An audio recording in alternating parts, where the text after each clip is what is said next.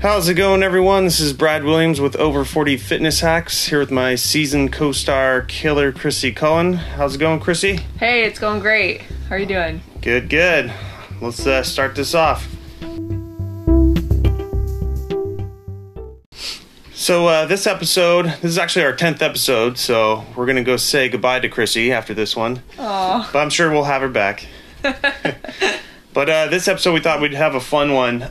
Most common mistakes of new training clients, as well as just gym clients that we know are starting a new program, and just kind of going through what we've seen over the years.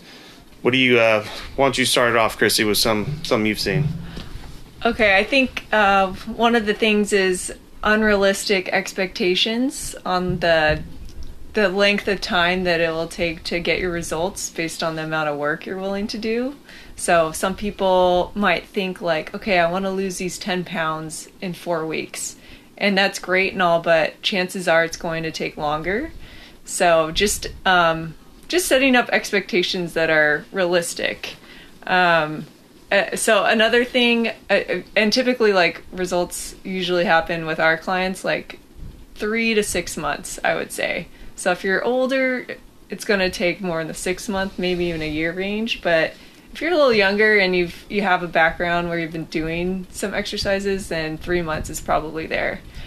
I agree with that, and it's along with those unrealistic expectations. Almost every time it's someone buying a gym membership or training with one of us, so they think they've started the wheels in motion and going on the unrealistic goals. If they're unwilling to go on a diet as well, oh man, it's going to take 6 months or more. So they have to give something up to, they say it's 80 to 90% nutrition. The rest is the work. So they're just taking the easy route, trying to do the work. But if you're not doing the nutrition game, it's kind of a lost cause.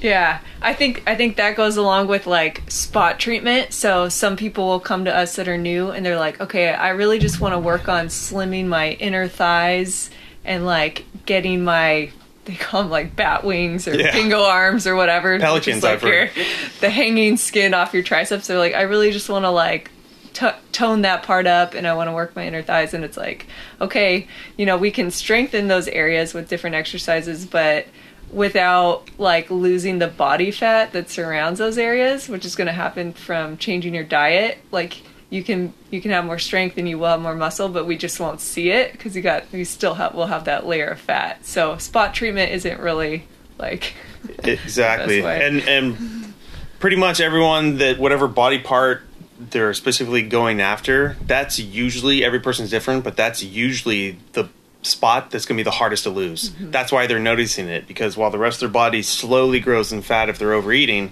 their one trigger spot is like doubling up.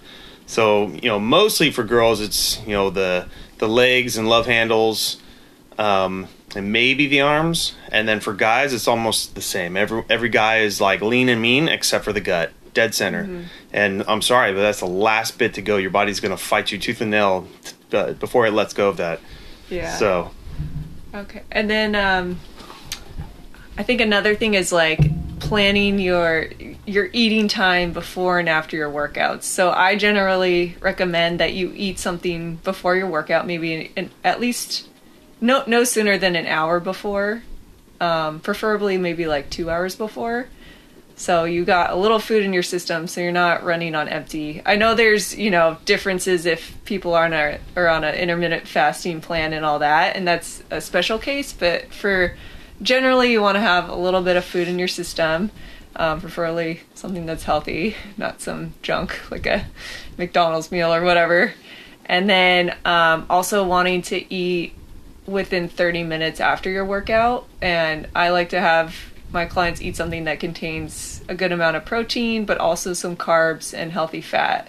So an example would be like a protein shake is probably the easiest thing, but also like a smoothie where you're adding berries and banana and like peanut butter and a little protein powder if you want, or like some people do chia seed pudding or like a banana and peanut butter or an apple and peanut butter, just because right after your workout is when your body's going to absorb a lot more of those sort of like macros than it might normally would. So you got this window, especially the protein, So you can really like help improve your muscle recovery and strength and toning and all that. Yeah, and if you're going to be doing McDonald's, I've got some clients that have their thing and they are not going to give it up. Okay, fine. Do that before your workout. So at least you can burn some of that off. And then I agree with, maybe even 10 minutes after your workout, because it's so crucial to get protein in there. And I firmly believe in liquid protein, so protein shakes. And I've gone to the lengths that I just can't trust some of my clients to do that. So I actually have them bring their stuff in with shaker bottles, and I'll clean it and I'll take care of it. And they can't leave the gym until I see them slam that shake. So, and I've seen mega results over like 2 months from just switching that. So, we can't always believe what our clients are telling us. Sometimes we have to take matters into our own hands. Yeah. So, what about some like form or exercises that you've seen for clients or other gym members? So one of the things is not doing like a full rep, but just doing little like half reps. So that means if you're doing a squat, you should go all the way down till your knees are bent to 90 degrees. But sometimes with newer people or people working out on their own, you'll see them just going down maybe like halfway. So doing those half reps. Same with like bicep curls. They're not fully extending their arms. They're only going like halfway down and not even all the way up. So you're not really getting the benefit of that exercise. So really learning how to do the proper full rep of each exercise. And then also with form, I think the biggest thing is to protect your back. So whenever you're holding weights, your knees should be slightly bent. You shouldn't have your legs locked out, because that's going to put all the strain on your lower back. And then also with any sort of like leg exercise, when you're bending at the knee, you want your knee to be over your ankle and not over your toe. Otherwise, you're just putting all this pressure on your kneecap that will eventually cause you pain if it doesn't already during in that exercise. So everything Chrissy was just saying, like fully extending the arm on a bicep curl, not snapping it. You never want to hurt your joints, so don't go all the way to where it hyperextends. But you're not using every single muscle fiber unless you go through the full motion. That's for every body part. And for legs, I've had some clients where just depending on how lengthy their shin is compared to their femur, their thigh, sometimes their knee actually does go over the foot or behind it. My thing is really, you should be able to do a squat facing a wall with your toes almost touching the wall, and then slide down where your head never actually touches the wall. And the other way I also check is however they squat, as long as they're flat-footed and their heel or toes don't ever come up, you're pretty close to a perfect squat on there.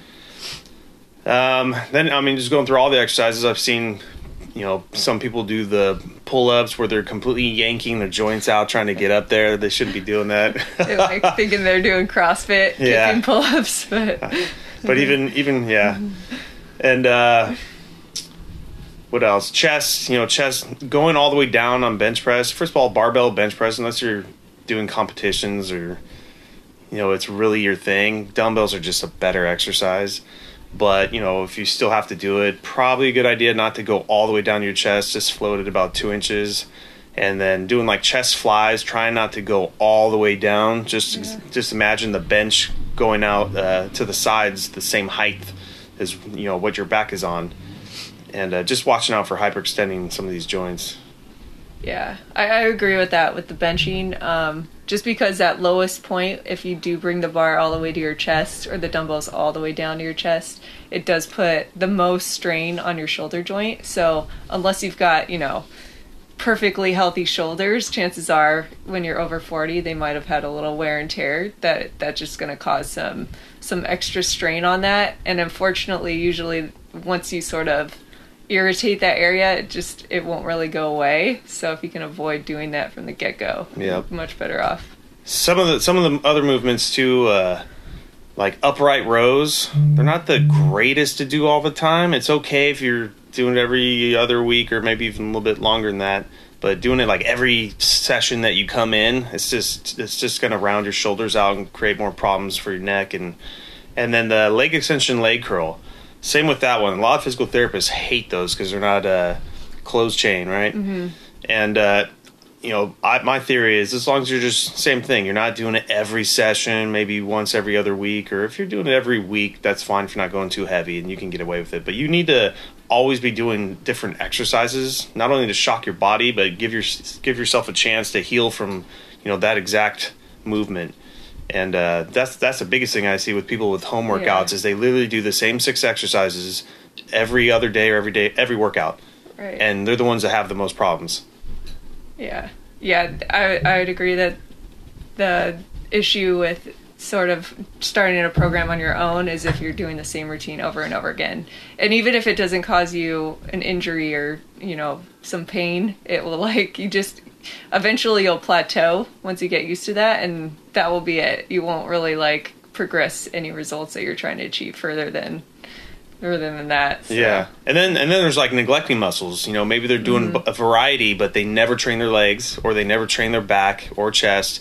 And there's problems with that, with overdeveloping one of the other muscle groups, to how your posture is and your knees and ankles. So, and then, I always preach on many different episodes, we're real big into balance training. No one's doing that at home. And that's huge, especially if you're over 40. So it's real cheap to go buy some discs on Amazon or, sporting goods store. Yeah. And even if you don't have equipment, you can always just work on standing on one leg, super basic. If that gets easy, you can stand on one leg with your eyes closed. Then you can progress to standing on one leg and passing a ball from one hand to the other, or reaching down towards the floor on one leg and standing back up on it. So there's all kinds of ways to work on balance. You don't need tons of equipment. Having equipment does help, though, and it is something that's nice about having a trainer or going to a gym for those particular exercises. Yeah, and then there's the amount of reps and how heavy you're going. There's some old school trainers and even some gym owners I've met over the last 10 years that they're still in that old mentality of one tiny warm up round and then go as heavy as you can for 6 to 8 reps. This is the dumbest thing I've ever heard and seen. Your first set should be your lightest, your second should go a little heavier, and your third and fourth, if you're going to do it, then you get to your heavier ones. And if you can't do it by that 4th set, sorry, you have to try harder next time. That's the purpose of warming your body up to get to the heavy stuff. Yeah. And your body will acclimate to it. It's called endurance training, but a lot of old school bodybuilders don't do that. Mm-hmm. Huge mistake. Yeah, skipping a warm up is not a good idea. You should do 5 to 10 minutes of just something to get your heart rate up before you even start anything. And then Brad and I usually have our clients start with some ab exercises because they are going to be low impact on your joints and they do help heat up your body a lot before you even start your exercises. And then on top of that, when we have them start doing their circuits, we also have them doing lighter weight exercises to warm up whatever joint they're going to be using before they get into building up towards a higher size weight. And doing 15 to 20 reps, in the first couple, and if you want to go heavier, 6 to 8 after that, that's fine. But pretty much all the clients I train is just more toning, so we're almost always doing 15 to 20 reps. So it's lower chance of, hurting that joint. Yeah. Well, what else you got? We talk about this a lot, but not drinking enough water, not getting enough sleep, that's going to slow your results down significantly. Alcohol will slow your results down. Yeah. I mean, myself, that's my biggest vice, but there's ways around that. Yeah. And then consistency. So a little bit better if you have a personal trainer with consistency, because you have to schedule an appointment with them, and chances are you're paying ahead of time. So if you skip a workout, you're basically losing money. So it does give you that incentive to get in there. I think it's going to be harder to be consistent if you're just training on your own, unless you're a super disciplined person. But something you can do is have a workout buddy if you want to do it on your own, because then you got at least somebody who's waiting for you to do the workout as well. That, and you have another pair of eyes. You may not know you're doing something, and your buddy can definitely see what you're doing wrong. Not that they're a personal trainer or anything, but I mean just common sense for most of these exercises. And then, if a trainer is too expensive in your area, there's always online trainers that are a fraction of the cost. Yeah. So they give you, exercises to do with videos, and with Zoom, they can, do a couple sessions where they see you live and check out your form and all that. But it's also more just for the accountability, just like having a local trainer. So. Yeah, that's true. Yeah, so I can't think of anything else. We went over nutrition, Form. personal trainers, form, common mistakes, exercises. Yep. So, yeah, I think we're good. That's it. That's it. All right. Well, thanks, Chrissy, for being on this season with us, and we'll check you out next time. All right. Thanks for having me. Thanks for listening, everybody. All of our many listeners. Subscribers. So many. So many. All right. We'll catch you next time. Bye. Bye.